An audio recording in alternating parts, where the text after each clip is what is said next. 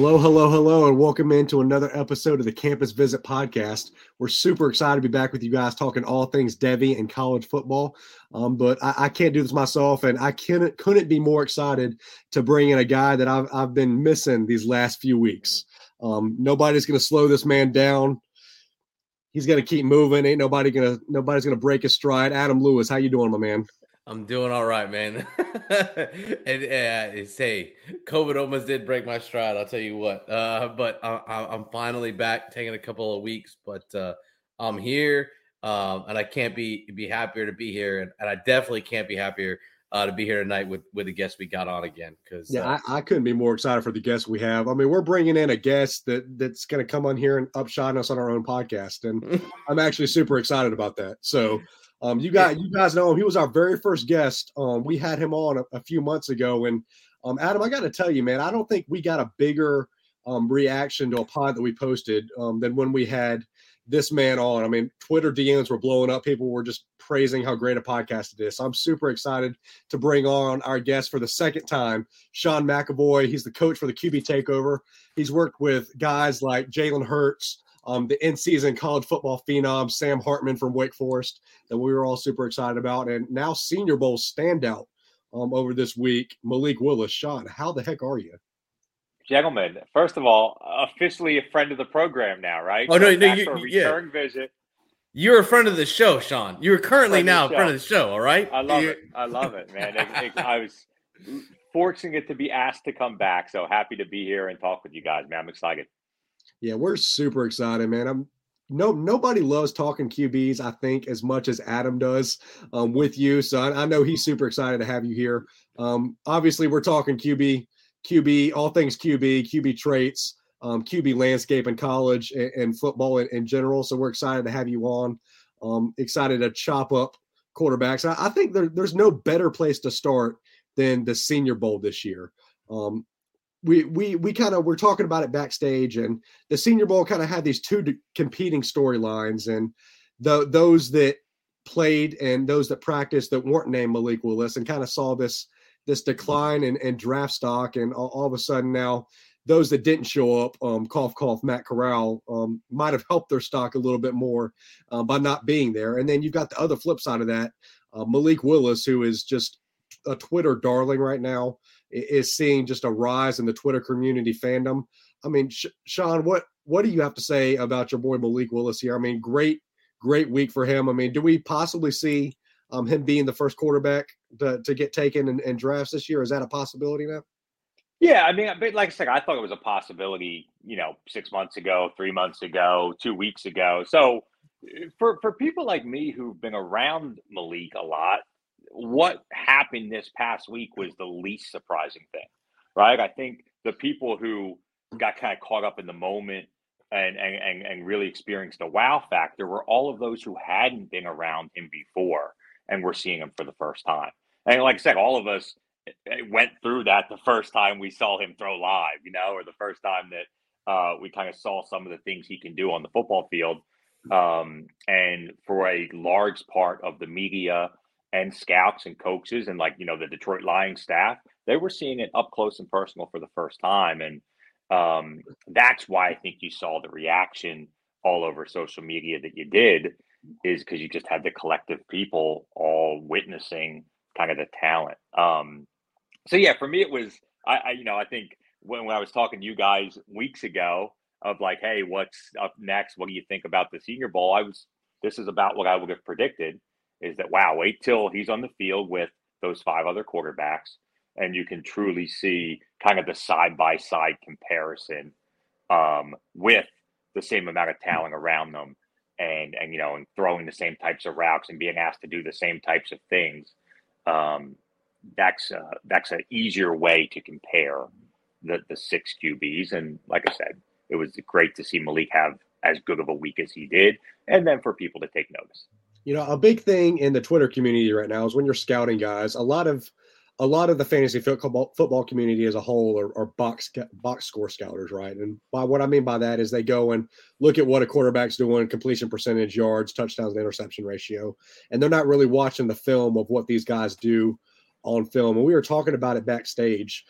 Malik Willis had some offensive line issues. He had a put together skill position crew. I mean, you're talking about guys, Ohio State, Alabama. I'm thinking of the two main wide receiver cores that just pump out NFL talent at that position. Malik Willis doesn't have that, right?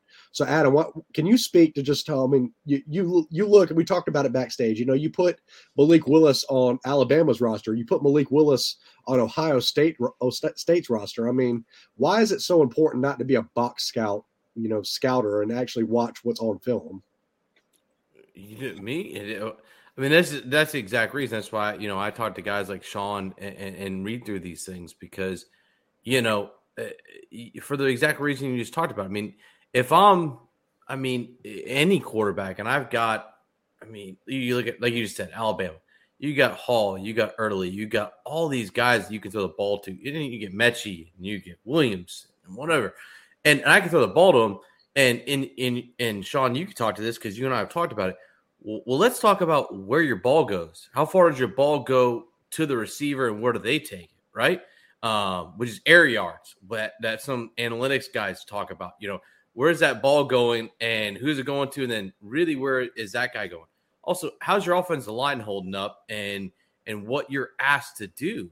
For me, when I'm looking at Malik, he's asked to be the offense, and that's obviously not a knock on anybody. But where he was, what he was asked to be the offense, in my opinion. Now, what's funny about that was he was originally at Auburn, and I said before he should have been starting at Auburn and should have been over Bo Nix. That's just my opinion. But things didn't work out, but I'm glad he went where he did because he exploded, and I think it's telling for me as somebody who watches it, and Sean, obviously, I'm never gonna, say that I know more than you who teaches this stuff, but as somebody who watches these guys, for me, for a guy who does more with less, I'm more interested in it. Like, how is that possible? Like that they're succeeding with guys that aren't in the SEC, the ACC, and that's not to say anything because these kids all work hard. They're very good. And it is, you look at it, but, for instance, I look at Desmond Ridder and he goes to, not one of the Power 5 schools, but I think he has Power 5 talent around him, whereas Malik, I don't think he had that talent around him. And yet he put up the numbers and he's running around and people give him crap for, hey, this throw or that throw, but sometimes if you're running for your life, what do you got to do, right? But I look at that and I look at where they are and how they do it with what they have, right? And then you start to break down them individually after you get there. But Sean, what's your thoughts on that? Yeah, I think that's the kind of the most fun thought experiment of this whole thing. Is that, okay, well, let's imagine if Matt Corral was at Cincinnati and played the competition Cincinnati played, what would that look like? Or let's imagine if Kenny Pickett was at Liberty playing that schedule with that, what would that look like? And then imagine if Malik Willis was at, Ole Miss, what would that look like, right? And I think that's fun, but it's all just a projection. I agree with a lot of what you're saying. I'm going to use the word easy, and I don't mean it in this context because that no school and no level is playing the quarterback position easy. But I would argue that it's easier to be surrounded by top talent. I would think that it would be easier to be the quarterback at Alabama or Ohio State than it is to be the quarterback at a school with less talent, regardless of the competition, because this is always the argument, right? Like, okay, well, maybe it doesn't have as much talent around them, but maybe they don't play the same type of schedule. They play less competitive teams, and which is the funny thing about Liberty because, they played Syracuse 2 years in a row, and they play Virginia Tech, and they play NC State, and they play Ole Miss, right? And they play teams like Army and UAB and Louisiana. You're talking about right off the For instance, Coastal Carolina, like top 25. Still, they're non-Power 5 schools, but they're good ones and defensively very strong teams. Coastal Carolina's got a defensive end that was in the top in defense in sacks for the year. He had 12 and a half as a freshman. Yeah, I mean, they were in the top 10 team before Liberty beat them in the bowl game last year. So, I would make the argument that I'd rather have talent around me and play Alabama every week than be less talented around me and play even lesser defense. Does that make sense? So that would be my argument. But it's still just a thought experiment. Who knows? Maybe I'm right. Maybe I'm not. We can try to project it. That's the hard part. And everybody will find different ways of looking at it to make kind of their own case sound better. But that's what was cool about the Senior Bowl was all that gets removed now because it's no longer, Desmond Ridder with his talent, next to Kenny Pickett with the Biletnikoff winner that he gets to throw to, and then Malik with his talent. It's no longer that. It's all 6 quarterbacks more or less with the same type. They're throwing the same receivers. They're throwing against in all these one-on-ones during practice against the same types of DB, same level. We're talking about all the top senior eligible. That's what's so great about the Senior Bowl. And Jim Nagy does such a great job. All the top eligible guys that can be at that game are at that game. So you're talking, 90% of the best players in the country are all there. And this was unique to have all the top quarterbacks there with the exception of Corral. That never happens, right? So, last year it was cool to see Mac Jones there, but you couldn't figure out how he compared to Trevor Lawrence or Trey Lance or Justin Fields or Zach Wilson. You just saw that Mac had a good week himself, and he looked great compared to the other quarterbacks at the Senior Bowl, but you don't know how far that really takes you. Well, here, these are the other top 5 guys apparently in this draft, once again, with the exception of Matt. So not only did Malik have a strong week in of itself, not only did he just look great in a vacuum with his footwork and throwing routes and taking coaching and the way the players and his teammates responded to him, but he also looked great in comparison and side by side to those other top quarterbacks. Like I said, selfishly, I wish Matt Corral was there. I wanted to see that side by side. It didn't happen. It'll happen at the combine, though. So, at some point, and I was going to say you can't hide. I was not accusing Matt of I know you're not. I know you're not. But the reality is you can't. I mean, at some point in this process, you'll have to be on the same field with the other QBs. And fortunately, this year, the combine is going to happen. That was a luxury that I remember last year with Trey. I wanted Trey to get on the field next to Trevor Lawrence and Zach Wilson, and he never got that opportunity. So just like I said, fortunate that Malik's getting the opportunity to do it and then taking advantage of those opportunities thus far. And for people that don't know, by the way, Sean has seen Trevor Lawrence up front a lot. All right, Sean is in Georgia. He's seen Trevor Lawrence up front with all these guys. So when he tells you he would like to see Trey Lance up against him, he's telling you that, hey, I want to see this so that other people can see it as well. Because I've been when we talk about Trey Lance, I've been a Trey Lance guy as well. And that's kind of the point. And Sean, you and I talked about it, between you and I, it came up with Malik was let's put all these guys together. And I think that's, a lot when you get in the Senior Bowl and up into the combine, people say, why do we still have all these things? We have all this tape, whatever. Well, I think what you just talked about is correct. Well, let's put all these guys together. Let's give them the same exact people. Let's see what they do in the same exact situation. And I think when you lose that, which is what we lost last year, obviously, and you get pro day times. I mean, shoot, look at some of the pro day times you saw with wide receivers or running backs. Like, there is no way those guys are running that speed, okay? And people dealt with it later. But let's get these guys together and let's show who's got what and go from there and let it all shake out, right? And you both are kind of hitting on a point that I really want to hit on and kind of get some answers to, because I know our listeners would love to have an answer to this or improve the process when it comes to this. When you look at these, big school versus small school, more talented guys versus less talented guys. I mean, I'm thinking right off the top of my head, you've got Pickett throwing to the Biletnikoff winner, Jordan Addison. You've got Bryce Young throwing to, Jamison Williams, John Mechie. And then you've got Malik Willis throwing to guys that aren't those guys, right? Plain and simple. So, like, what are we doing to differentiate that talent level? I mean, how does our process change when you look at, okay, this guy is throwing to a Biletnikoff winner, this guy is not, but we're still having to evaluate them on equal playing ground? I mean, how are we doing that? I think that's the hardest part, and it's more than just the weapons they're throwing to. It's how good's the offensive line? What's their protection look like? How about how good's their run game? So, like, are they able to keep defenses off balance, or is the defense able to sit back and play pass because you're always in 3rd and 8, right? Does that make sense? So then it's like, hey, how good's your defense? Like, are you getting the ball 3 and out and you're always kind of like in plus territory, or are you starting drives back having to go 85 yards right? Like, there's a lot that comes into play. More than just the receivers. But no, I don't have the answer for that question, Matt. Like, how do you try to judge in that scenario, a guy with a lot more weapons versus a guy who doesn't? I think that's what makes this interesting.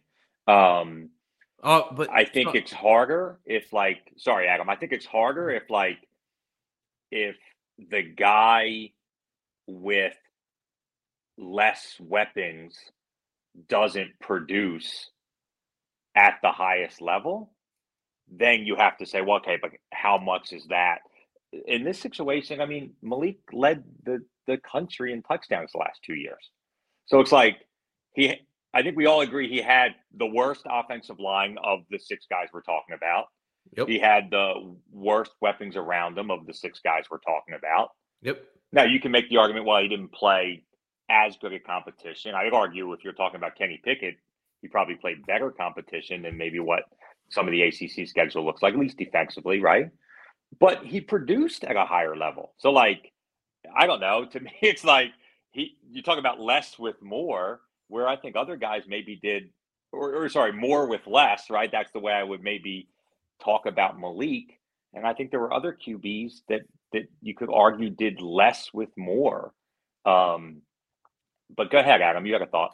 No, I was just saying, Sean. So, like, you were laughing at me too, like I was trashing other quarterbacks. No. I was saying that. But... No, Sean. I was actually, like, I have verbalized this on Twitter, and people have crucified me. So I just laugh when I sometimes get vindicated by somebody who's intelligent, and I'm not. Apparently, I'm not sure about that, but I appreciate it. Hey man, you get paid to train quarterbacks. I get paid to help people get their property stuff taken care of, and then on the side, he defends people on Twitter for fun. and then on the side, and then on the side, talk to guys like you and try and give my opinion on what I do after I've had that conversation. But no, what I meant was, I think what you said, and I think that is something, because look, I put out on Twitter the other day, and it put out. I said, through the years as we have evolved in dealing with fantasy football and recruiting and development and stuff, and everybody wants to be an amateur scout and everything and all those things.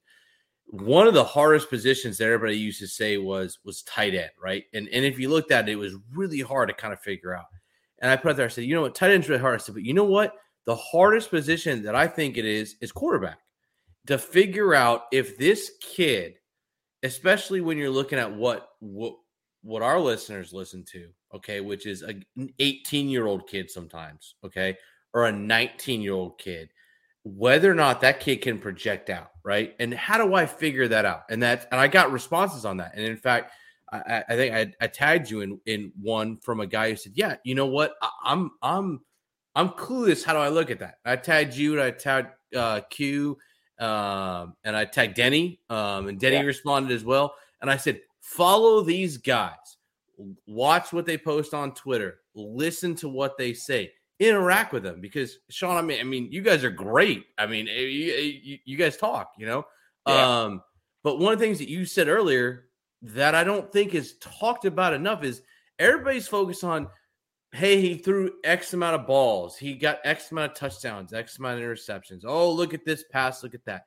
But what you just said a minute ago is, what was the team about, right? Yeah. How often were they at 3rd and 8? What was the defense like? So when we're looking at quarterbacks, right, it's not just a quarterback, right? Or am I wrong? We're looking at what is the team? Where is he? What is the situation? Where did he throw during what defense? But also, what position was he always in? Or am I wrong in that statement? No, I think that's right. Well, you have to look at it through that lens at least, right? I think it's best case scenario. Everyone is equal. Like everyone has the same things around them against the same time. Like, right? You'd love it if like we all 5 QBs were on the top 5 teams in the country, and they all played the same schedule. That would be ideal, right? So then you can almost apples to apples compare. And then if you say, okay, well, hey, this guy threw twice as many touchdowns and twice as many yards as this guy, that guy's better. You could kind of agree with that, right? And some years you have that, right? Like last year a little bit, Florida wasn't right where Alabama was, but you start looking at like Kyle Trask versus Mac Jones, and you're like, okay, well, they had pretty good similar weapons around them. I think Alabama's were certainly better, but they Yes. played the same team. You're right. Does that make sense? It's like a little closer to apples to apples. They were, yeah. Although, right? yes, And so Alabama definitely had more talent at the wide receiver position, and no doubt. But you know what I'm saying? Like it's not. It's not. Let's put it this way: it's not Liberty versus Ole Miss, No. right? Like, and I think those years a little bit easier to try to understand. So you just have to look through it the lens. You gotta look for more than that. I think where we see it a lot is in the high school. Like you look at the recruiting rankings of high school quarterbacks, and every year I'll see the guy who has the most passing yards in the state and the most touchdowns is the 4 or 5-star guy, regardless if they're playing single A or double A football against way less competition, or the receivers. I know that they got, the top 3 receivers in the state that he's throwing to, right? You see that a lot. And meanwhile, you'll see other guys, and we get to see these guys just through training in the area through the Elite 11 regional process and stuff like that, where, I can see this guy's got more talent. Now, he may not have produced, but there's something to be said for that. Like, talent alone is not, you better be able to produce with it. But I think often you'll see guys kind of ranked or judged incorrectly because guys get too caught up in just the numbers component of it, and they're not seeing the full lens of what they have or what they don't have, if that makes sense. Yeah, well, so much of the quarterback ride is the mental aspect of the game. Like it's fun to sit there and watch a quarterback that can throw the ball 60 yards downfield. That makes for a pretty highlight reel. But I'm almost more concerned with the guy that can go through his progressions, look and see that nobody's there, and then he checks down to his 4th option, right? Or somebody that steps up to the line of scrimmage, analyzes the defense, and then motions guys over. He audibles into a different type of play to beat man coverage, beat a certain type of zone coverage. I mean, how is there a way to look and see that a quarterback's doing that? I mean, you can watch and like see, our everyday viewers and listeners can watch and see, oh, he passed to an open receiver. But I mean, there's so much more than just an open receiver caught a ball. It's what did he go through his progressions? Was he looking off defenders? I mean, so much of it is a mental game. I mean, can you speak on that any? Yeah, I mean, I think it goes to the overall decision-making process. The hardest thing, and this is kind of similar to what we were just talking about with Talon, is like what is their scheme? What is a part of their offense? And some guys have different tools available to them. So, some QBs don't handle those checks and responsibilities at the line of scrimmage.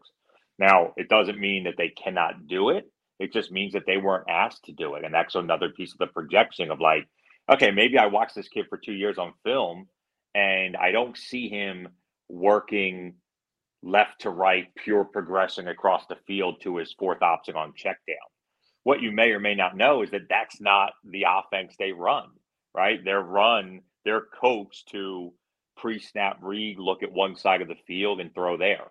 I'm just talking, generally. So I think it's another part of where you have to, and these coaches and everybody else have to predict, hey, I haven't seen him do this yet. So, but is it because he can't do it or because he just hasn't been given the opportunity to it? It's always nicer when you can see it. Like, okay, I've seen this guy do it at a high level. He checks that box. So part of it's that too. Is like, what's their offense? What are they asked to do? The other thing I think people and scouts and coaches are starting to see when they watch all these quarterbacks film is what happened on the play. Like they're going to find that some quarterbacks didn't have check downs in those concepts. So it's easy to say, oh, this quarterback made the wrong decision, or he looked to run too quickly, or he held the ball too long. And then you watch the film and you're like, wait a second, it was a 2-receiver route and they both ran double moves that take time to develop. And I don't want and there was no check down. So it's easy on the film to say, what's that? I don't want to cut you off right there, but you're hitting on a point I really want to drive home. It's me too. I'm thinking we're on the same page. On Twitter and in the community, you hear this guy stands in the pocket, he holds the ball too long, or he took a sack when he could have thrown the ball away. So what you're saying is there isn't always another option. Maybe you should know the offense is being run or the defense is being called and what you did, right? But the problem is you can't know that. You can't. Nobody knows that. And so it's not like it would be unfair to say, oh, you don't know what you're talking about. You don't know what none of us do, right? Which is always funny. I always think back at the Baker Mayfield, Odell Beckham little spat where it was like, I'm wide open and he never throws it to me. But the reality is, like, for all you know, that's the fourth option in his progression. And if the first two options were open, you're not seeing him anyway. You never get to him. That doesn't mean Baker messed up. And but like, so trying to look through a lens where you don't understand what the quarterback's being coached to do. And I say me as well. We don't understand what the quarterback's supposed to be doing. It's a little harder to judge. So, this is where through this process, when GMs and scouts and coaches are talking to the college coaches of these players, they start to get a little bit more information. And this is where you hope the college coaches are being honest and not just trying to protect their own reputation, right? Because it might be hard to say, hey, say I'm Lane Kiffin at Ole Miss. It might be hard for me to say, well, Matt Corral didn't do some things, but it was because I didn't give him those options, right? It might be hard for a coach to admit that. But they also know that, it's part of the process, right? To be honest about what the offense. So, Matt, I don't know if I answered your question that well, but there's definitely pieces of that where without knowing fully what the scope of the offense is, you can't just make I haven't seen it on film, so I guess he can't do that. Does that make sense? Well, yeah, it does. Because, you had that same conversation with every player, right? I'm thinking running backs, Adam, off the top of my head. There's a difference between a back that can't catch and a back that wasn't utilized as a pass catcher. Right. And that transcends other positions as well. Yeah. I mean, you see it with tight ends all the time. Adam was talking about how tough that is to judge. Is the guy not good in the run game? Does he not or was that offense designed where it was going to be all 5-man protection and we're always getting the tight end out and around? So maybe I didn't see him block down on power, but it doesn't mean he can't do it. It's just what was he asked to do within the offense? So when you talk about that, I talk about Matt, I was talking about that. I was talking about Kyle Pitts. That man, I wanted to be a darn wide receiver. He ran, but you know what? He blocked his butt off when you looked, and then when he got to Florida, he did the same thing, and he turned himself into a full-on tight end that could play either spot. I call him a unicorn. I think he is. He's a guy that can really catch and do that, and so that I think it translates. But with quarterback, you're looking. I think you look at that. I mean, I have that discussion with people all the time that they say, "Look, he missed." Everyone does this. They circle a guy who's wide open and say, he missed him. How do you know he missed him? Yeah. Or was that, like you said, the fifth read, or was it a broken coverage? Yeah, or did he run that he didn't get route? To, right? Right? Like, I've seen that happen. Did he run the wrong route? He was supposed to run a corner, and he breaks it off on curl. So he might be open on that curl route, but as soon as the QB looks and he runs the wrong route, I'm moving through the progression, right? And so there's so much funny stuff there. But it's also not to excuse, because I know, for example, on Malik Willis's film, there's a lot of just missed where he missed guys that were open. That happens too. So it's not just trying to excuse away every little thing that the quarterback did wrong either. It's just being realistic. But this whole conversation circles back to the Senior Bowl. That's what's cool about that week of practice, is because these things that we're not sure, hey, can he just not do, or who we're just not seeing on his film yet? Well, now they're being asked to do it. So all these quarterbacks are now under center doing footwork they've never done. And they're having to work through full field concepts and work 1 to 2 to 3 and get all the way down to their check down. And guards are playing center, so they have to snap the ball, and tight ends are being asked to block in the run game, right? So that's what's so neat about this environment, is some of these questions are getting answered because they're being asked to do different things at the NFL level. So, Sean, one question I have for you, because I saw it on Twitter from a couple of people. They showed a picture of Malik throwing the ball, and his back foot wasn't planted when he threw that ball. Is that a problem? And if not, why? As this, and I want everybody to know. I also want everybody to put this out there just for any quarterback who might be listening. By the way, Sean has worked with Malik for a long time, and one of my favorite things on Twitter, Sean, to be honest, was when you posted a picture of you with Malik at Auburn the first game, and then at the end, the last game at Liberty, because I know you love your guys, you work hard for your guys, and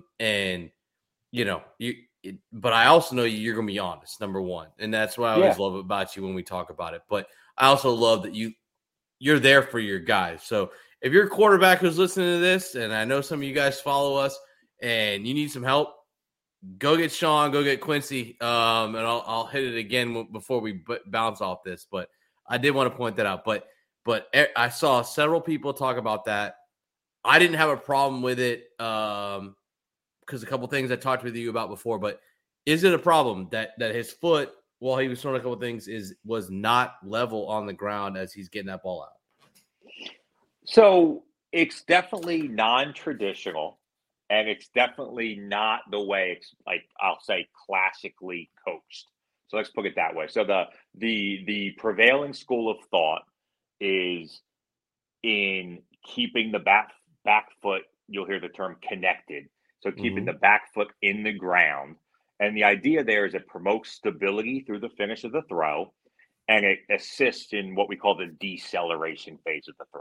So I think we talked a little bit of this, and I don't want to go too deep in mechanics unless you guys really want to go there. But actually, I would love you to, because I love it. But so when we talk, mechanics was one of my issues. One of my questions anyway. I was going to ask you. Yeah.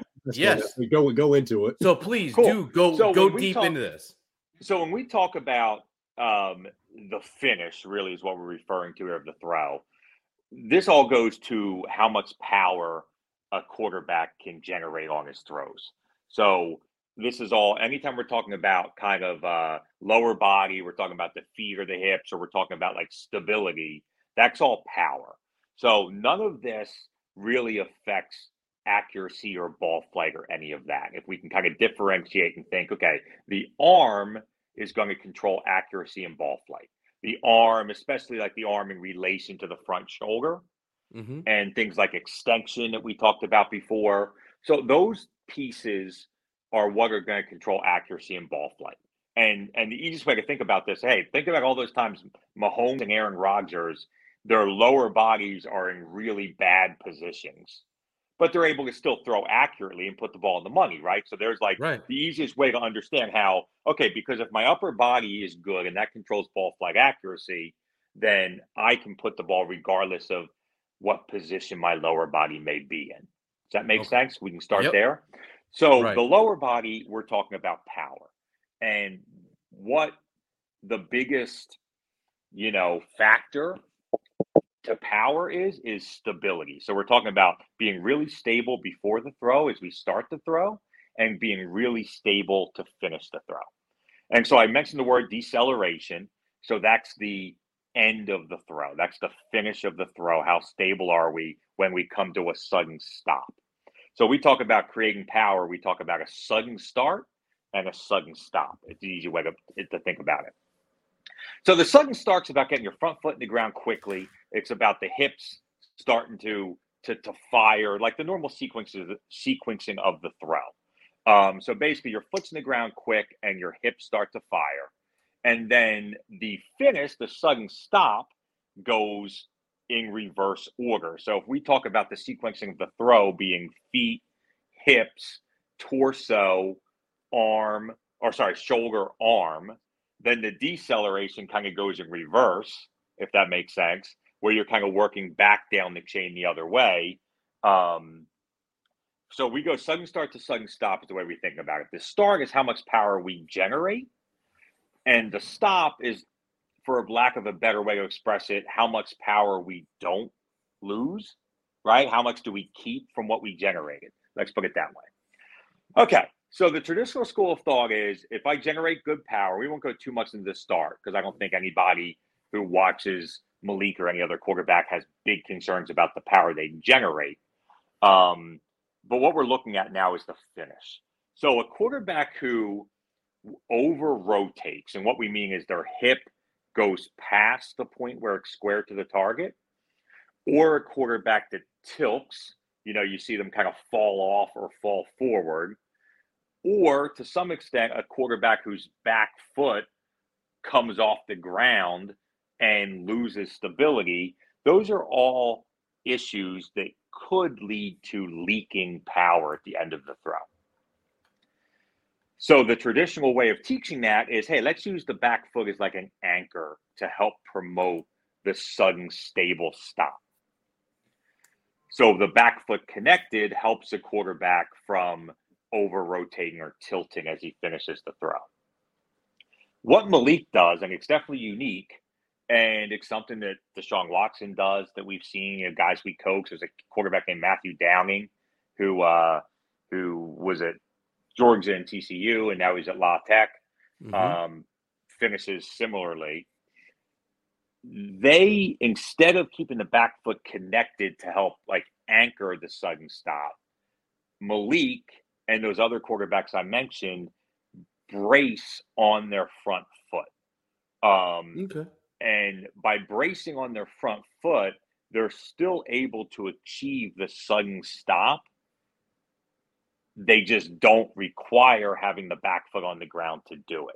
So if you watch Malik throw, you'll see his back foot come off the ground. What you'll also see is his hip suddenly stop at the point where it's square to the target, right? He's not having the back foot coming off the ground and like walking through the finish, which is something you'll see with some young QBs. And so at that point, we want to embrace all of our quarterbacks' kind of individual mechanics. That's a big piece here. I don't need every quarterback I train to look exactly the same way. What I need them to do is hit like the important, what we call non-negotiable pieces. So in a throw, say there's 5 non-negotiable pieces, and a couple of them are his foot's got to get in the ground quick, his arm has to go fast, his elbow needs to elevate to the target, he needs to extend, and he needs to have the sudden stop. He needs to decelerate. How he decelerates, how he does that sudden stop, I'm less concerned with as long as it happens. So my argument for Malik is he achieves that sudden stop, but in a non-traditional kind of unique way to him. But the funniest thing, just to put a kind of lid on this whole conversation, is what we're talking about. If that potentially was an issue, it would cause a power loss. And I don't think there's any quarterback that we're talking about who we're less concerned about how much power he has when he throws the football than Malik. And so that's kind of the funniest part when I get in this conversation is, okay, let's pretend you know what you're talking about more than me, and the back foot coming off the ground is a really big issue. Great. He's got the strongest arm by far of maybe any quarterback we've seen in recent years.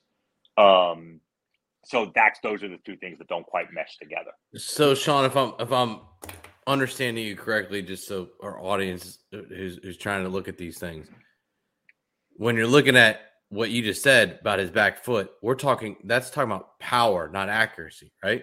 Yeah, like that's correct. I guess there's his back foot not being on the ground isn't affecting where his accuracy is, right? No, and the reason is because the ball is already out of his hand at that point. Does that make sense? Oh, so absolutely. To me, I'm trying to kind of get that out to like you said, and like Matt said, and I think it is so important that people kind of understand the mechanics. Like you just you started it great with, and I actually went through the whole thing great with the above and the below. The below is more about the power, where the above is more about the accuracy. If in generalities we talk about it, go ahead, Matt. Not to say there's pieces of both, but yeah, I'll say I had so much to say to that too. Like, I mean, you look at, I think what Twitter's biggest problem was with some of these quarterbacks is accuracy concerns. It's not power. The power is coming from the legs. So we're not watching that as much as we're watching upper body, what your arm is doing. And you mentioned several times in that explanation, the extending the arm. And 95% of our viewers and our listeners aren't going to know what that means. So can you just break down what do you mean when you say extending the arm?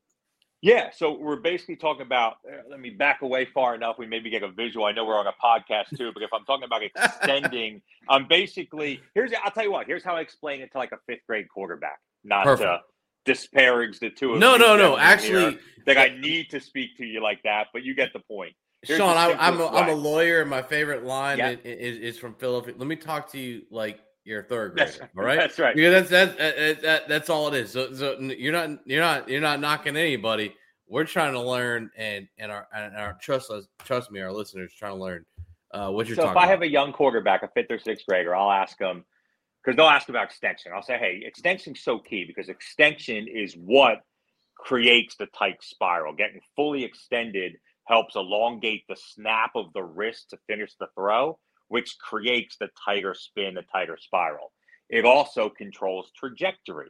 So when we were talking about the level 1, level 2, level 3 throws, basically the angle at which I extend to the target creates, the angle that I launch the football at is the kind of the easiest way to think about. But when I explain to a young quarterback, I'll say, okay, are you a Marvel guy? Are you a comic book guy? And if they are, I'll say, well, the Fantastic Four. Do you know Mr. Fantastic, right? So remember, he's the guy who can his arm can like a bad guy can be running away. He can reach out and grab the guy 100 yards away, right? And if they have no idea what I'm talking about, then I can quickly go to the Incredibles, right? Elastigirl, right? There you same thing. You get the point, right? So regardless, one of those two, you understand what I'm talking about. But that visual, that mindset of, hey, imagine your receiver that's 20 yards away. Imagine when you throw the football, you're able to extend your arm like Mr. Fantastic or Elastigirl and literally hand that receiver the football. Does that make sense? So that idea of getting fully extended through the throw before the ball comes out of your hand is what we mean when we talk about extension. So like I said, the two things that does is it sets their trajectory. And if I'm throwing under 30, 25 yards, whatever my ability to drive it on a low trajectory, I want to always be as aggressive as I can be with the extension.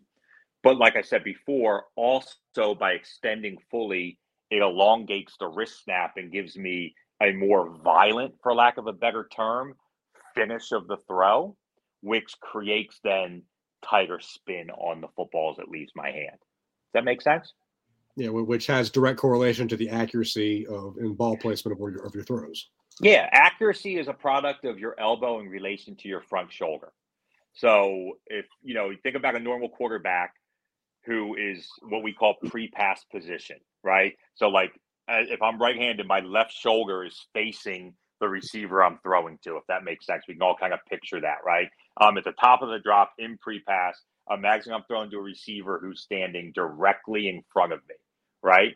20 yards away, directly in front of me. Well, right now, my front shoulder is facing him, and my right shoulder, my back shoulder is facing away from him.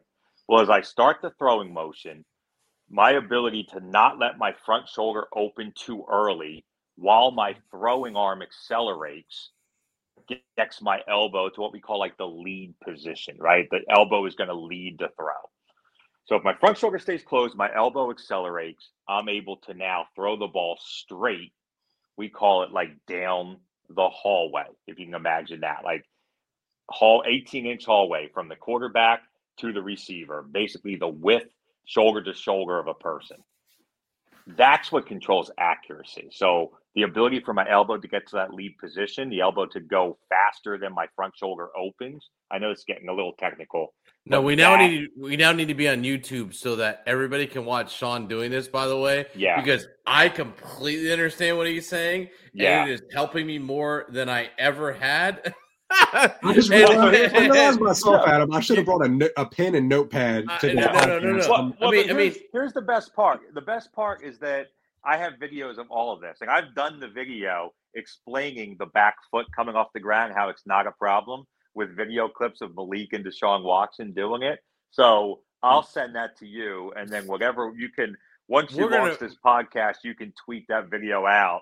So we're gonna post all this. What we're talking about here too. So you'll have someone can go back after listening to this and see the visual. But as I've always said, if you just follow Sean and Quincy and all these guys, you will really learn so much. I mean, Quincy has put out those videos with watching the defense and why somebody didn't screw up that people said they did. And Sean, I've seen you. Both of you guys. I mean, I watch them and interact with you guys. So I recommend to everyone who ever asked me, immediately follow them, watch their videos, and interact with these guys because they're going to tell you. But yes, Sean, please send those, and we're going to put them back out there to show them even more about what you're talking about with us right now. Because I'm watching you do this, and I'm like, well, I know what I'm watching when I'm on video.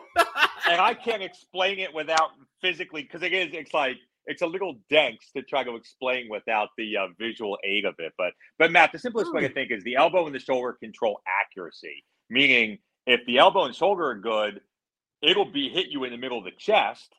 But without the extension, it might be wobbly. Does that make sense? So it might hit you right on target, but not have great ball flight. Whereas my elbow and shoulder can be off, but if I extend, I'm going to have a perfect spiral, just who knows where it's going.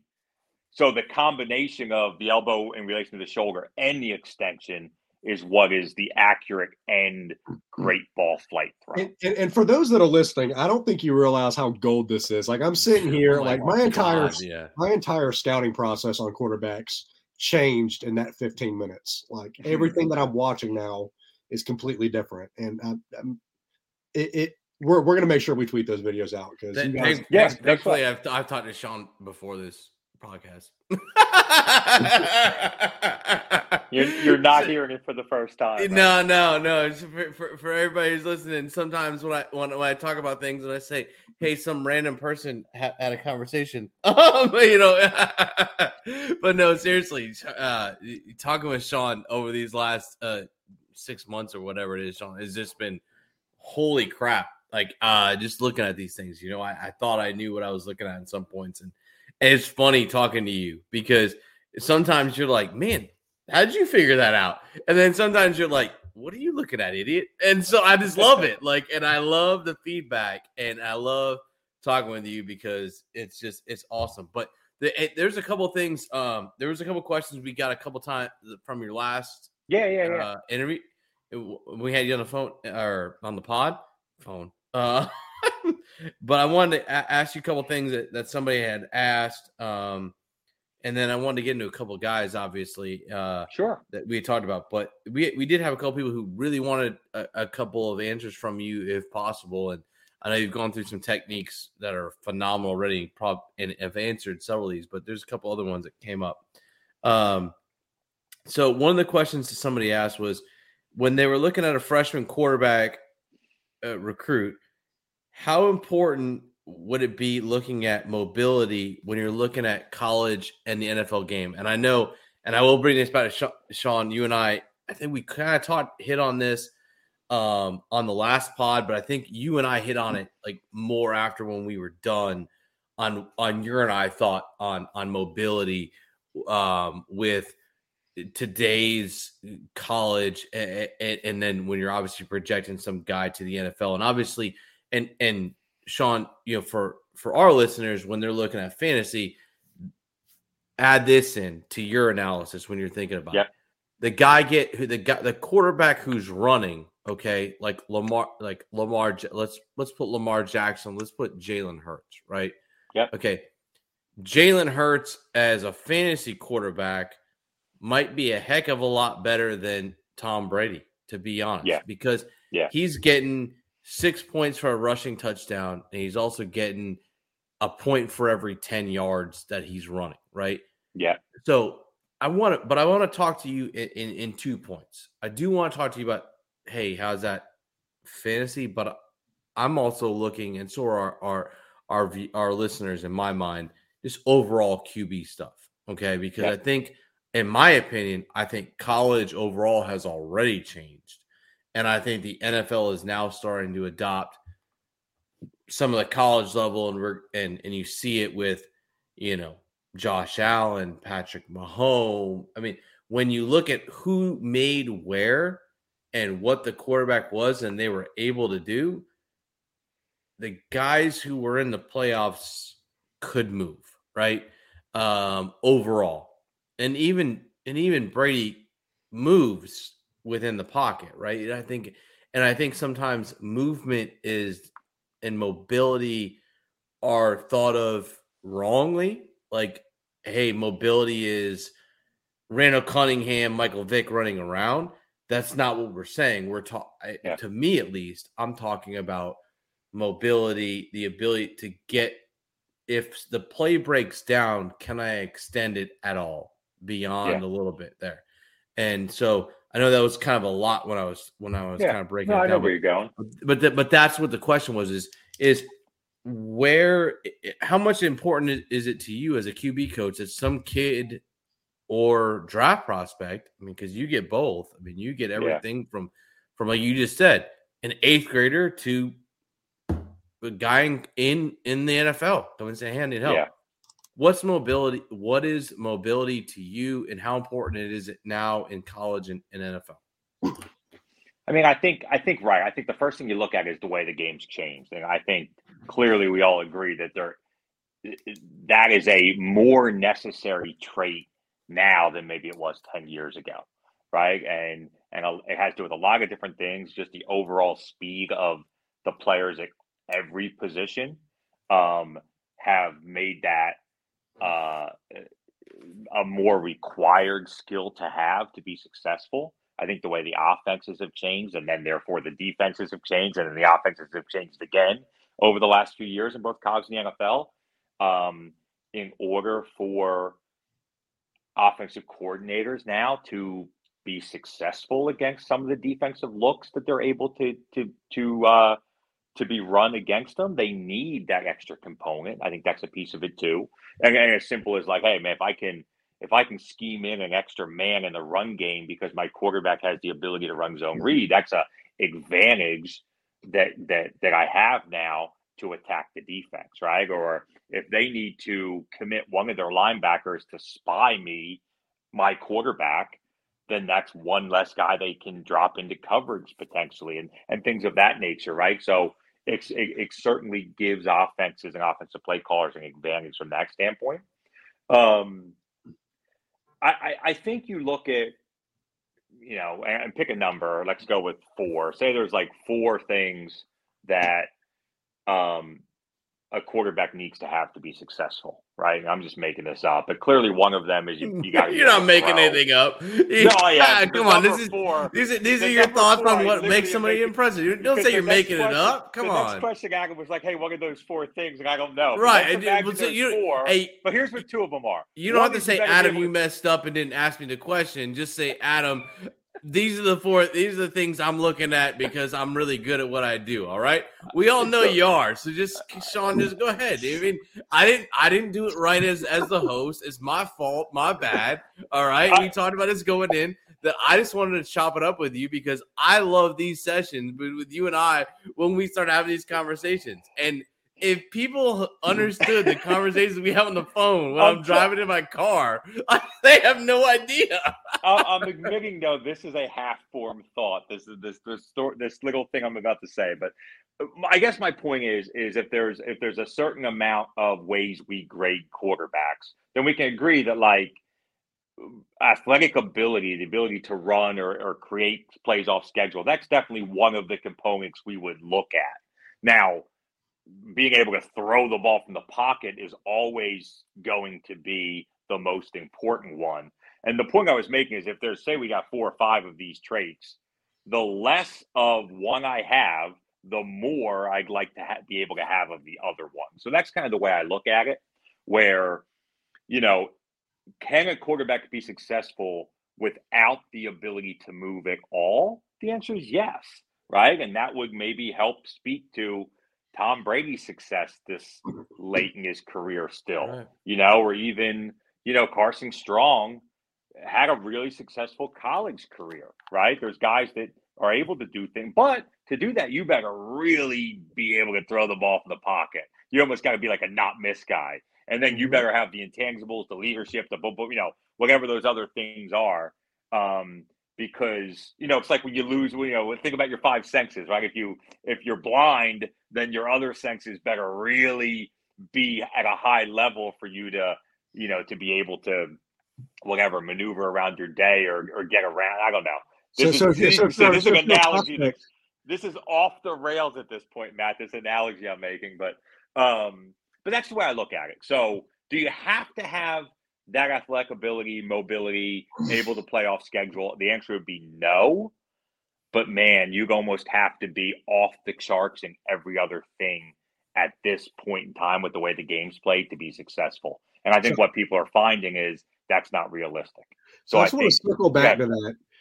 So what you're saying is if you're not a mobile quarterback, if you're basically blind. That's what I said. And you get maybe. He said if you're not mobile, you're just blind. Man. So if you get like 0 or negative 2, 3, 4 rushing yards during a game, you've got to be pretty darn impressive in the pocket. Because I got some quarterbacks in this draft class that I'm thinking of, and so what you're saying is.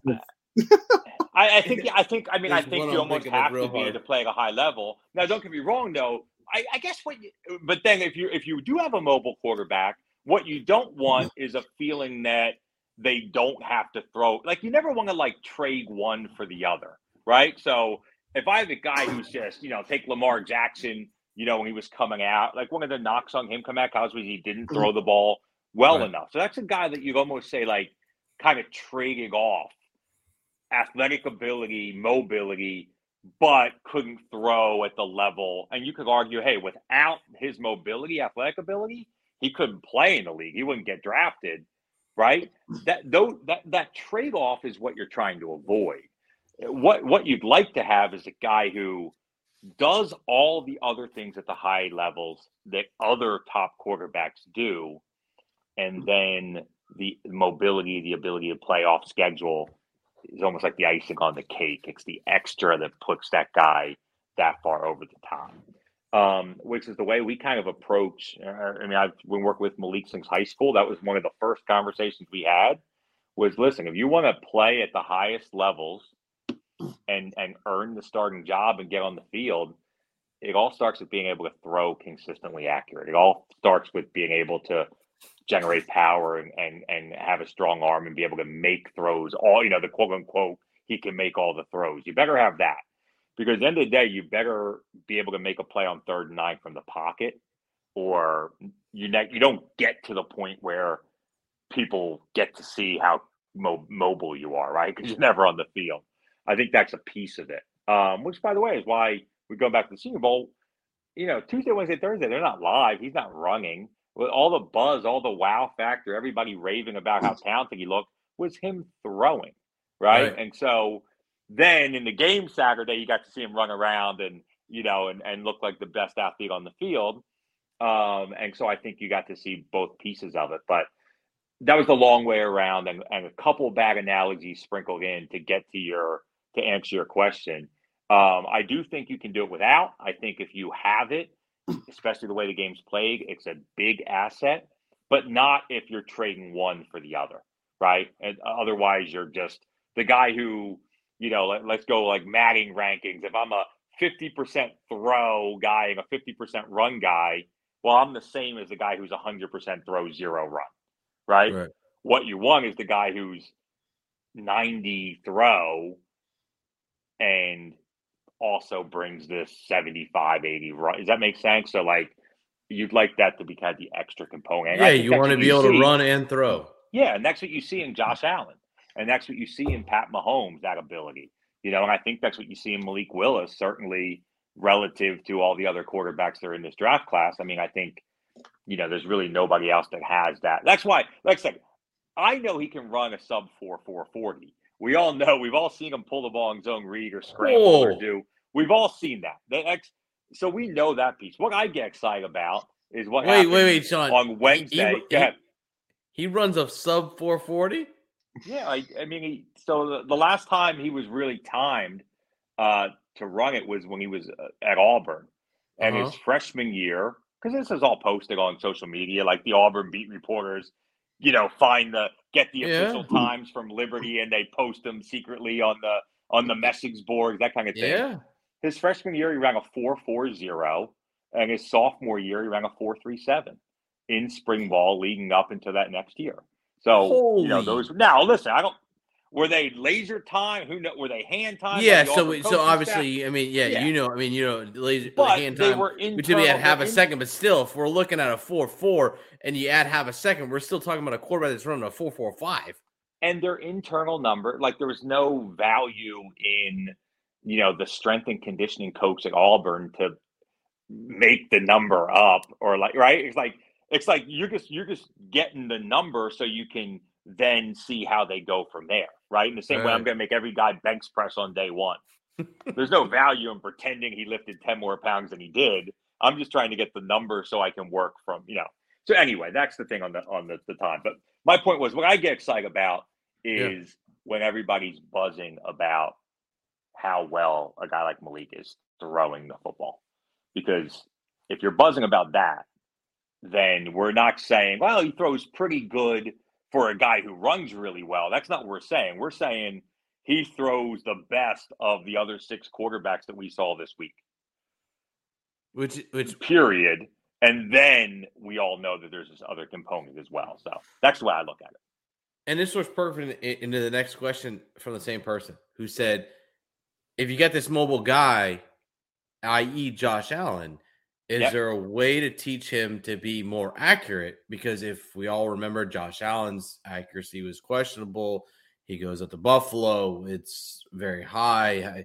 Is it possible as a quarterback coach when you're looking at it? And I know some other coaches who really liked when they saw high accuracy ratings in college, and that was really what they looked at and said, hey, I can teach kind of some of these other things, but accuracy is not something that I'm overly critical that I can teach much better, and two, that I kind of well respect in looking at quarterbacks. But for you, is that something you can change on a guy who maybe is mobile but not as accurate? That, hey, look, we can change accuracy and this upper body that we talked about earlier. So we talked about lower body, then we talked about upper body, and it's really the upper body, right? That we're looking at. Yeah. Can we change that upper body function to get that accuracy? Yeah, I mean, I think that's what I do. Right? So anybody, not like I'm so good at it. That sounded cockier than I expected it to. I meant that's what people in my profession literally do. Wasn't cocky. We're trying to make people throw better, right? That's kind of at the end of the day what our job is. Yeah, I mean, I every quarterback I've ever worked with could learn to throw better, and even now, we're trying to help Malik throw better than he did last month, right? Or last year or 2 years ago. And that's what we're doing with Trey Lance and Justin Fields and Jalen Hurts and every NFL quarterback we work. Like, there's never a point where we stop trying to help them throw better. So I'm expecting these guys to continue to improve and, quote unquote, throw more accurately each year. I mean, that's kind of the process here. That's what the goal of what we're trying to do. Accuracy stems from doing things consistently. Does that make sense? So if we talk about the elbow in relation to the shoulder and all those things I talked about, and the sudden start, sudden stop, and well, ideally we can do that once, and that's our best throw. Like the best throw you've ever seen from any quarterback. Clearly, at least once, they put all those things together in the right way. And if the more consistently we can throw the same way, well, then the more consistently, the more accurate we get, if that makes sense. So, yeah, I mean, what did Josh Allen do? And don't get me wrong, if I'm Jordan Palmer or Greg Pinelli or these guys that work with Josh Allen over the last couple of years, I'm taking a lot of credit for what he's doing now versus what he did 2 years ago. And I think they should. They put a lot of time in. But what they did, they might not have changed his throwing motion. What they did was help him be more consistent in whatever he was doing before, if that makes sense. Perfect. So yeah, that's kind of the way we look at that. And I just want to say, in college, my sophomore year, I did have a 50-yard downfield pass to one of my roommates on a vertical route. So I at least had all the mechanics right one time. But Matt, I was gonna say, Matt, we can all do it once. We all have that one. Listen, I've hit one good golf shot in my life. Like one time, I hit the ball well. The problem is I could never do it again, right? So. And I think actually golf's a really good analogy to all this. Is good, Sean. Then we need to get on the golf course and bet up because I'm actually pretty good there. Well, I might just be sandbagging right now, Adam, like pretending I'm not that good, and then we you bet you are with me. But we've all been at like Top Golf and hit that one drive that we crushed. The issue isn't being able to do it once; it's can we consistently do it the same way and achieve those same results? And that's really what we're talking about throwing as well. So. Yeah, that's kind of the key for the accuracy piece. We've had you on already for an hour, Sean. So I don't want to take up your whole night, but I mean I've learned so much already. But did want to hit up on a couple of guys. Probably won't get all through the ones we talked about, which means that we get to just bring you on another time if you're good about it. No doubt, and I'll try not to talk as much. So I'll give you a 2-minute. No. I want your talks because it makes my life easier, especially right now that. I can't continue to talk too long without coughing sometimes. You're still in recovery mode. Yeah.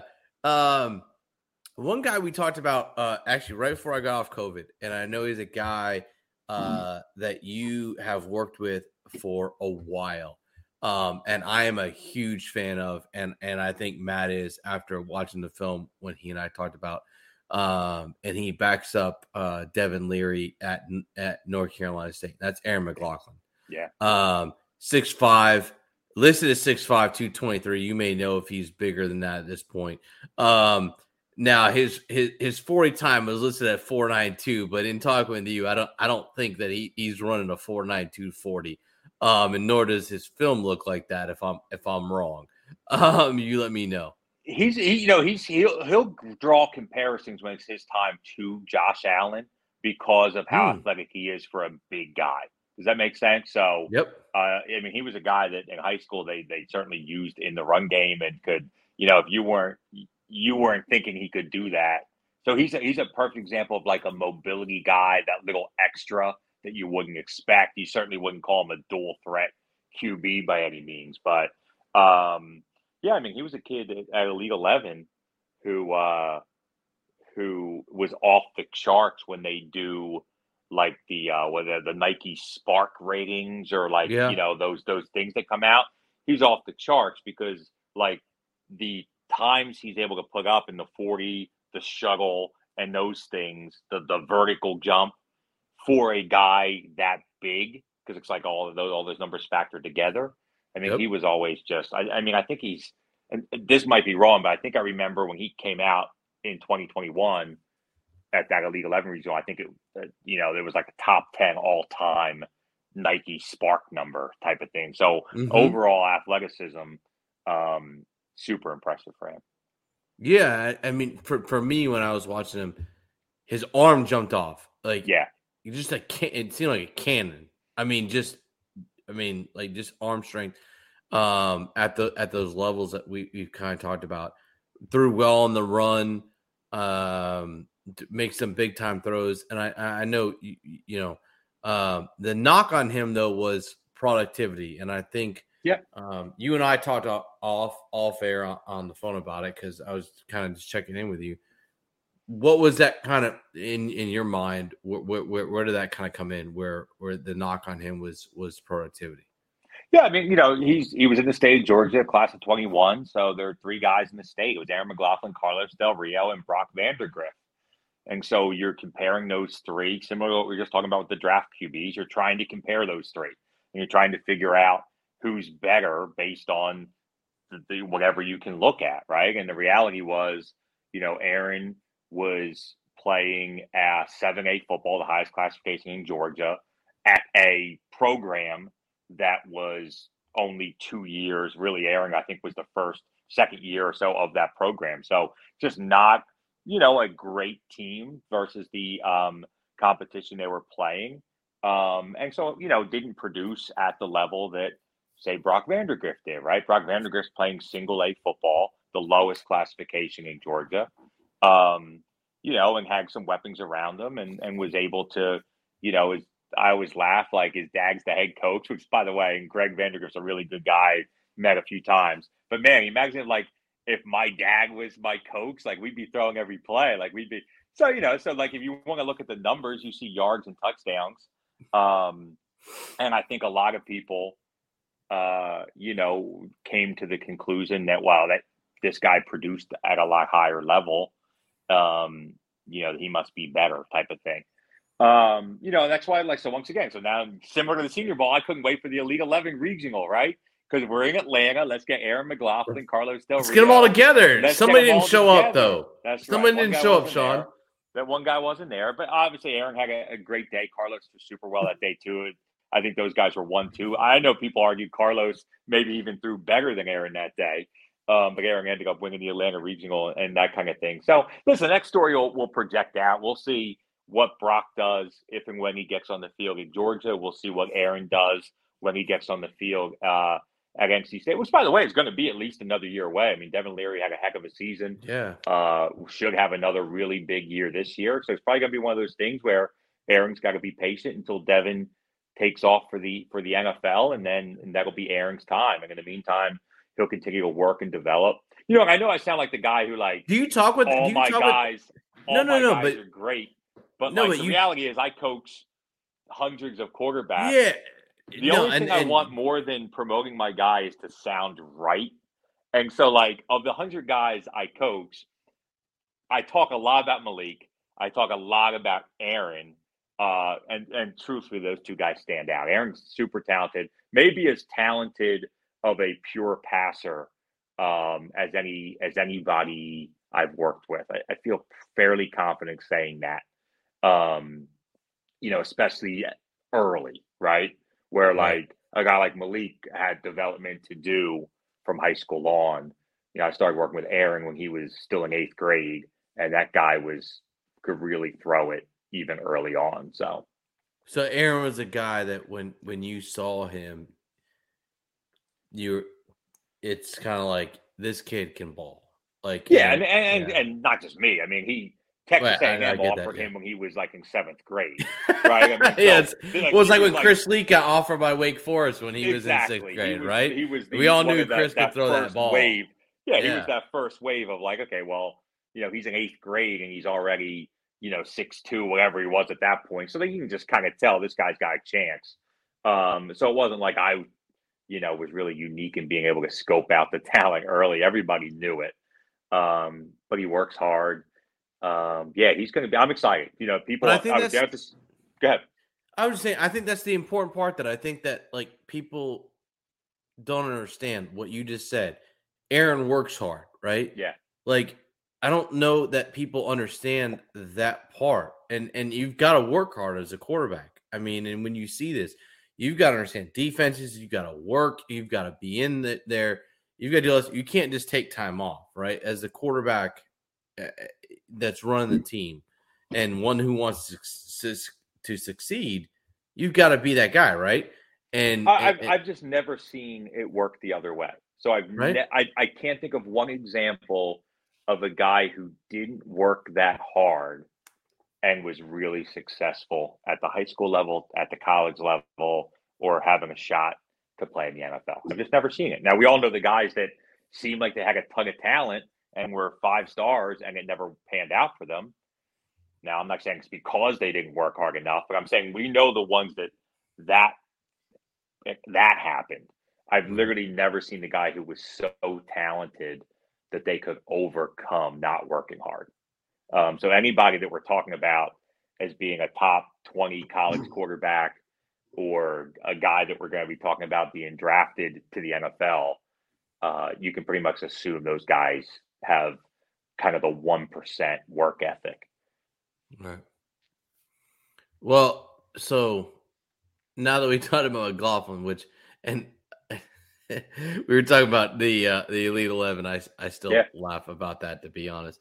That one didn't show up, and the other two did, and the other two looked pretty good when they got to the Elite 11. By the way, I mean, it would be like, I mean, it would be, honestly, where did we like going to the Senior Bowl and like Kenny Pickett not coming, right? Like that would have been, because like I said, I was like waiting for that moment for those guys to be next to each other, and it just didn't happen. But Brock went to the Elite 11, so he had to go somewhere. He goes out. So they changed the process. So that was the COVID year.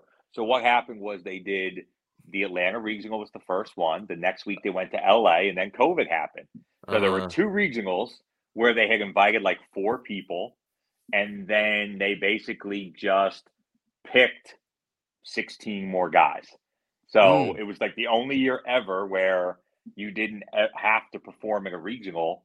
No, I'm sure he didn't know COVID was going to happen. I'm sure his plan was, okay, maybe I'll go to Nashville, or I'll pick. But he wasn't going to go to Atlanta and go against McLaughlin and Carlos. Or like I said, or maybe he had, baseball that weekend or something like that. So, Sean, I don't want to put you on hot seat. I will, as a Florida fan who sits there and sees that Stetson Bennett is coming back, and Brock is not going to be there. That I'm okay understanding how this all works. No, I mean, like I said, we'll see how it plays out. That's the thing. That's the best. And it's the same thing like we were talking with all these guys in the draft. Like, regardless of how we think who should be drafted first, eventually we're going to find out. We found out. Look back at the Baker Mayfield draft. Look back at you don't have to go back more than 3 or 4 years, and we can now pretty confidently decide, was that draft position right, or did they mess that up? Right? I think anybody that didn't take Mahomes higher. At this point, I think we can officially say maybe that we got that one wrong. So, God, I said soon enough. I said that Jacksonville should have taken him. Don't get me wrong, I wasn't saying that. So I'm not pretending revisionist. I wanted, who I wanted that year? Obviously, I knew Deshaun, so we were high on Deshaun. Yeah, but I loved. God, who was the kid out of Notre Dame that year? It'll come to me in a second. Jeez,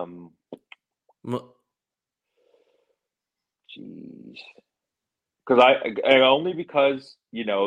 obviously I'm a Bears fan, so I'm rooting for the Bears, and I'm a Packers fan. So we had this love-hate relationship, by the way. So we're always trying to draft a quarterback, it seems. Yeah, you are. And I was thinking, I don't know that I knew how high I would have picked Deshaun. I didn't think Pat Mahomes was who Pat Mahomes turned out to be. Geez, I can't. Anyway, anybody listening to this will be yelling at their. Yeah, they're like they're gonna say, "Hey, idiot! We all know what happened." Blank. Yeah, completely drawing a blank on who the quarterback that year out of Notre Dame was. But yeah, pretty solid play. Obviously, never really making an NFL career out of it. I think he was with Green Bay, wasn't he? After I think he was with Green Bay for a year or two. When it comes up like 20 minutes from now, I'll shoot you a text and tell you who I was talking about. This is making great podcast material. Hey, I love this. Remember that guy who we can't name? No. But this is what Matt and I do. This is what you and I do on the phone all the time, which is crazy. What my favorite thing to do is and go through there. It is what it is, and I think people love the just the nature of the live stuff and what we're doing. So no, I know, and I'm drawing a blank just like you are on the same guy because I know the only Notre Dame quarterback I can think of is Ian Book, and I know for a fact he wasn't Kaiser, DeShone Kaiser. Yeah, DeShone Kaiser. Thank you, DeShone Kaiser. Yeah, that's it. So I remember the Bears. I can't remember the Bears drafted. They were relatively high, and I remember thinking, well, I don't know if you take DeShone that high. I don't know what I think of Mahomes. I thought like, hey, like why don't you trade back? Or like, hey, take a safety, something you needed anyway. And then I would have just assumed got Kaiser later on. I wasn't saying you take Kaiser early, but that year coming out, I liked Kaiser. And I'll tell you what, I for sure missed on Patrick Mahomes. I was one of those guys that I think most hit of us him. did. Sorry about that. I hit the wrong button. Adam was so excited. Adam was so excited. He jumped. I was so excited to finally remember DeShone Kaiser, who I had taken because I wanted him. Sean, I don't want to take up too much more of your time, but there is one kid I do want to talk about just because I like him a lot. And you and I talked about him, and for me, I got him as a number one. You guys trained him, and I got him as the number one quarterback in his class. But even though you guys trained him, you told me, there's some flaws there. And that's Kamari McClellan. He's in the 2024 class. In Alabama. He's for our guys who don't know and haven't focused in yet on that high. I'm a degenerate and I'm already there. 6'1", 180 pounds.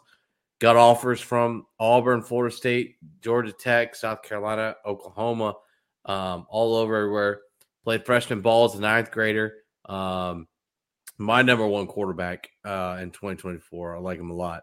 I think his frame has enough to add that weight that we need because he's already a little bit over six. He's over 6'1", but over 180. We want him to add some more to that. But looking at his tape, he's still at that point. I watched him and he took punishment in his videos, even in his highlights. He took some hits, got back up, good strength. What I saw at those three levels that you talked about, Sean, before, we got level 1, level 2, level 3. There's some guys that we'll talk about bringing back on because that I wanted to talk about already that I thought getting to level 3 didn't have that. They had too much air under the ball. Sure. We talked about. But also his throws just seem effortless. I mean, when I watch him, it's just like it spins. It just seems effortless. As far as mobility, just fast as hell, in my opinion, running off the tape. Just runs. Good sophomore season. Camps well, apparently. But obviously, we want to see live bullets, all of us, right? But I love the kid. I think so far, everything I've seen, he's out there. He's pushing. It seems to be doing the right things as far as really getting out there and pushing hard, like we just talked about a minute ago. Focusing and really driving and getting out there and working hard, right? And that's what you want out of a kid. Seems like he gets it out. But we talked and there's another guy, Jaden Davis. Everybody's thinks is number one. Got some more physical skills. So what is great about Kamari? What's good about him? What's some knocks on him that he needs to work on? What's your thoughts overall? Yeah, it's so very talented. I don't know that I thought there was a lot of flaws in Kamari's game. I think we haven't seen as much. It hasn't been a full-time varsity starter yet, and so I think that's where there's some question marks because you just haven't seen it happen on film. Now, shorts a T-shirt, throwing accessions with us, working through all the drills that we're asking him to do in tough situations we're putting him in. I mean, he certainly checks all those boxes. You said, Adam, really strong arm. Definitely a guy like the ball kind of jumps out of his hand, looks good doing everything. Traditionally looks good, like his back foot stays connected, right? So, people will be happy to see that on Twitter. So there's pieces there that he does a lot of things really well. 24 is a really good class. It's like the 2021 class. We were talking about Aaron and Carlos and Brock just from this state. 2024 is maybe better than the 2021 class. So we talk about Kamari. Jaden Davis, to me, is still a different level above Kamari or really even anybody else I've seen in the 2024 class. If you don't know Jaden Davis's story, he won. And you don't even work with Jade. You don't even work with Jade, right? we did once upon a time. He works up there with Anthony Boone of Quarterback Country up in Charlotte area, QB Country. Does a really good job with him. So, Jaden will come down. We'll see him at camps and stuff. We'll see him in the League 11.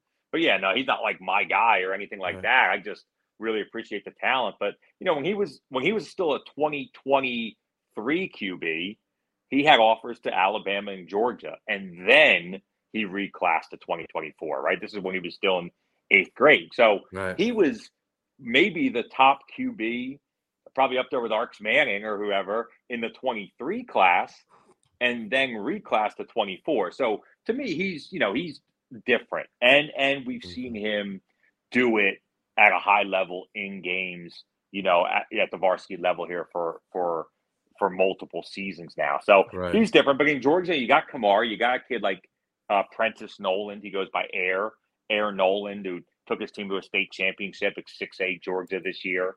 And there's 5 or 6 other guys just in Georgia who already got starting varsity time as freshmen in that 2024 class. And then, I look out in California, there's 4 or 5 guys out there who just, the Malachi Nelson and they just look like studs in that 2024 class, just from what I've seen on social media. So that's a tough class. Honestly, if you're just a name that's being mentioned, you might be as good as, anybody we're going to see coming out this year or next year, quite honestly. That's how talented that class is. Real quick, who else in Georgia? Yeah. Who else in Georgia? You said a couple of guys.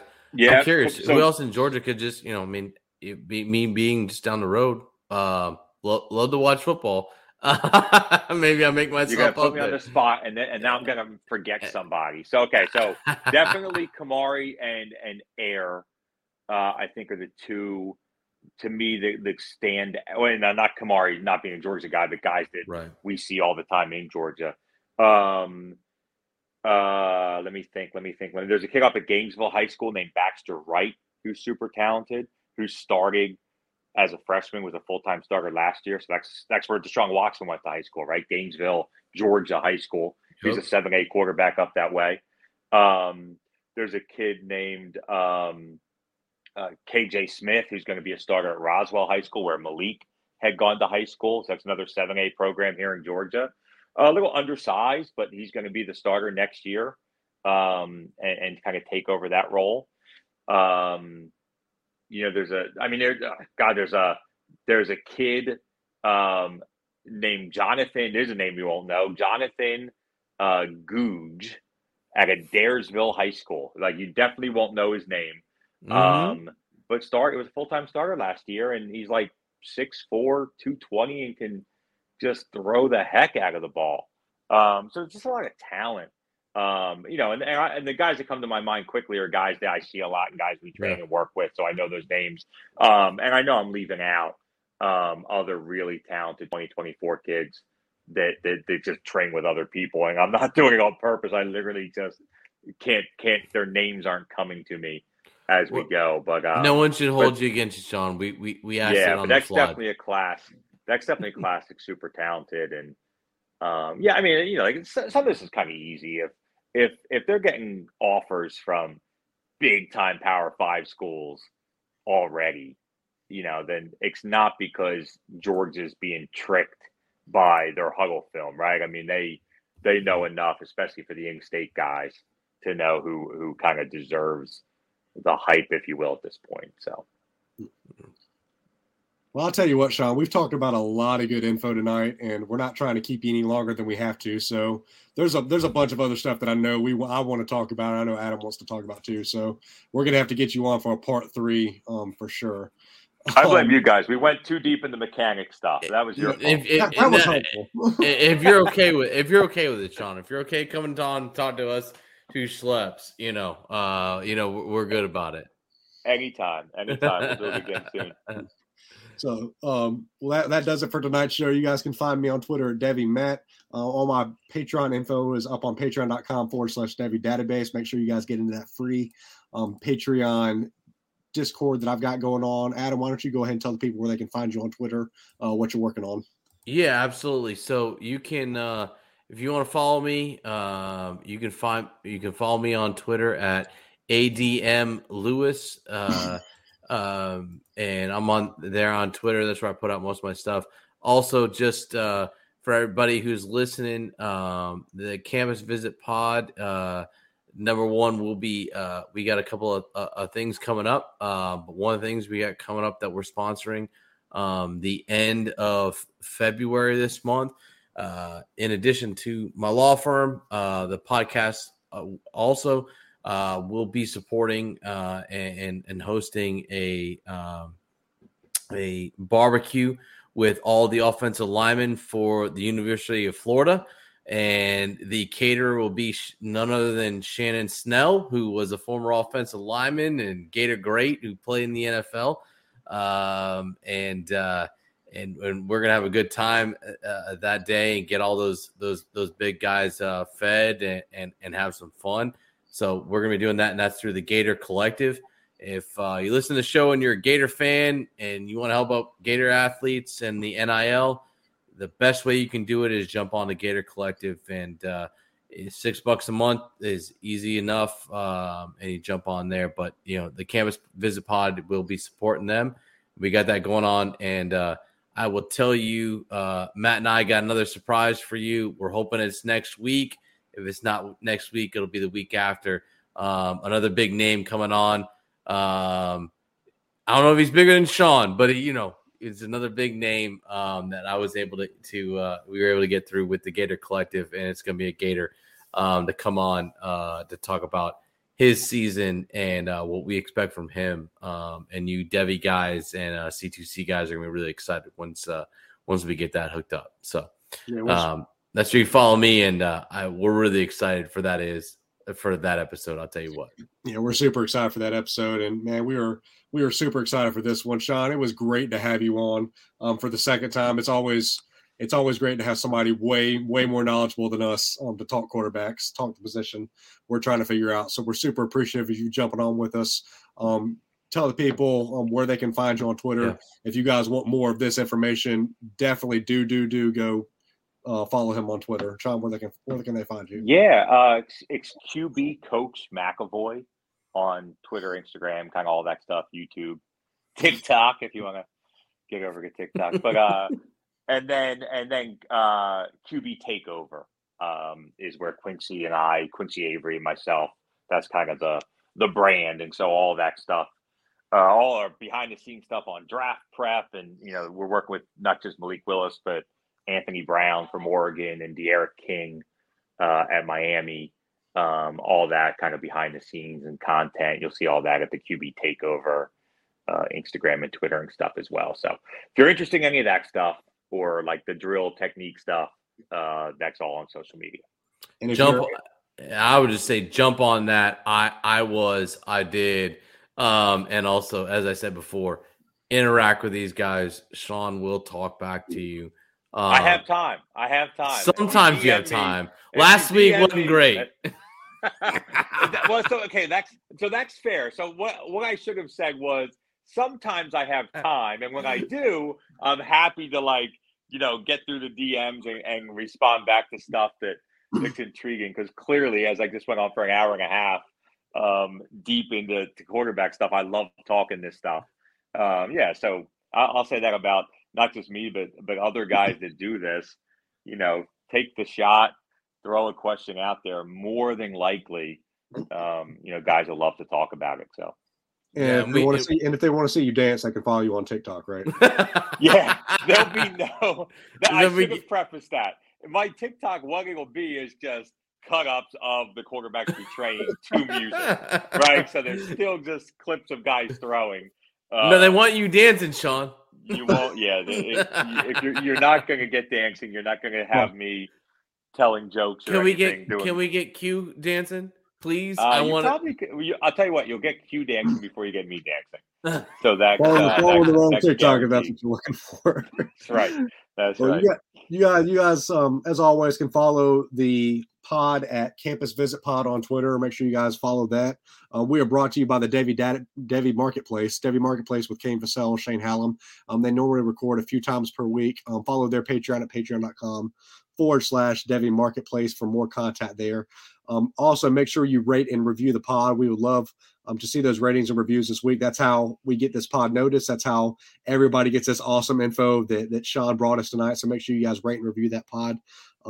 Other than that, Sean, it was great having you on. It was great talking quarterbacks with you. Adam, it was great being back onto a pod finally with you, recovering from COVID. We're looking forward to the next episode of the Campus Visit podcast. But until then, we will see you guys next time.